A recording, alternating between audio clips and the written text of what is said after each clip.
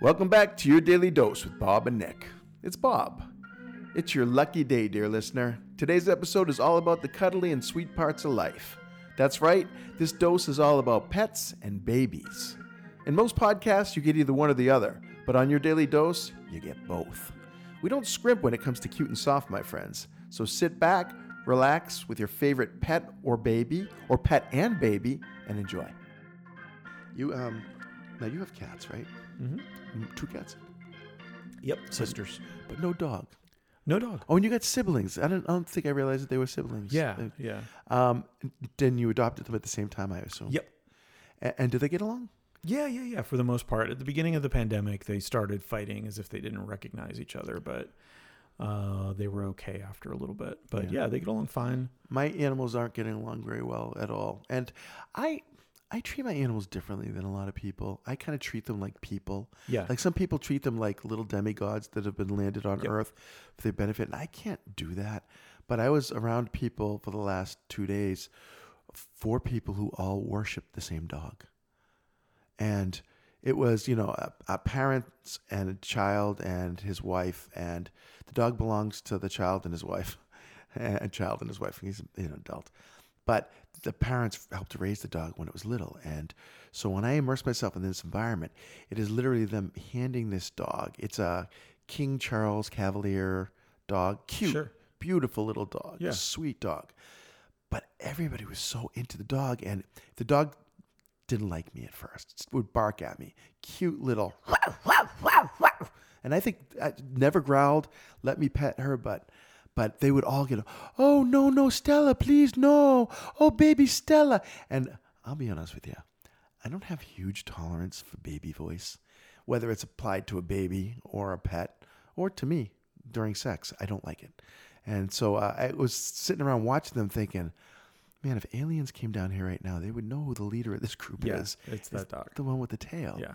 And so, but the other side of it is, it's really easy to be around people who are that into the dog because all you have to do is focus on the dog and all conversation is covered because they'll make it all about the dog. Oh, yeah. It becomes very, it's a good escape route if you don't have anything in common with the people. You can always dog talk. Just love the dog. Yeah. Love the dog. Yeah, I don't, and I've talked about this before, I'm sure. I'm just like, the dog requires so much of you. Even if you're not at that level, it's still walking and going outside and cleaning up after. And, you can't leave. Like I can go overnight somewhere and my cats will be fine. Yeah. I could even leave probably for 2 days or have somebody cat they sit. Poop inside. They eat, you can overfill their cat bowl and they won't just eat it all in the first bite. Yeah. It is. It's like having a child.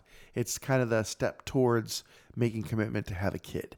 Because I don't know if you know this, but you can't leave your kids for a couple of days in the house. I have not recently. With a little bottle of milk next to the crib, You'll figure it out. That's all. So this is how you learn. It's more of an obligation, for sure. But I have to tell you, I do love my dog. Yeah. I'm just not baby talking to her. Yeah. I'm not, and she doesn't get everything that she wants. Like my sister sees a picture of my dog on the couch and she's like, I'm so glad you let your dog on the couch. Why would you be so glad I let my dog on the couch? Because the dog belongs on the couch. There should be no restrictions between dogs and humans.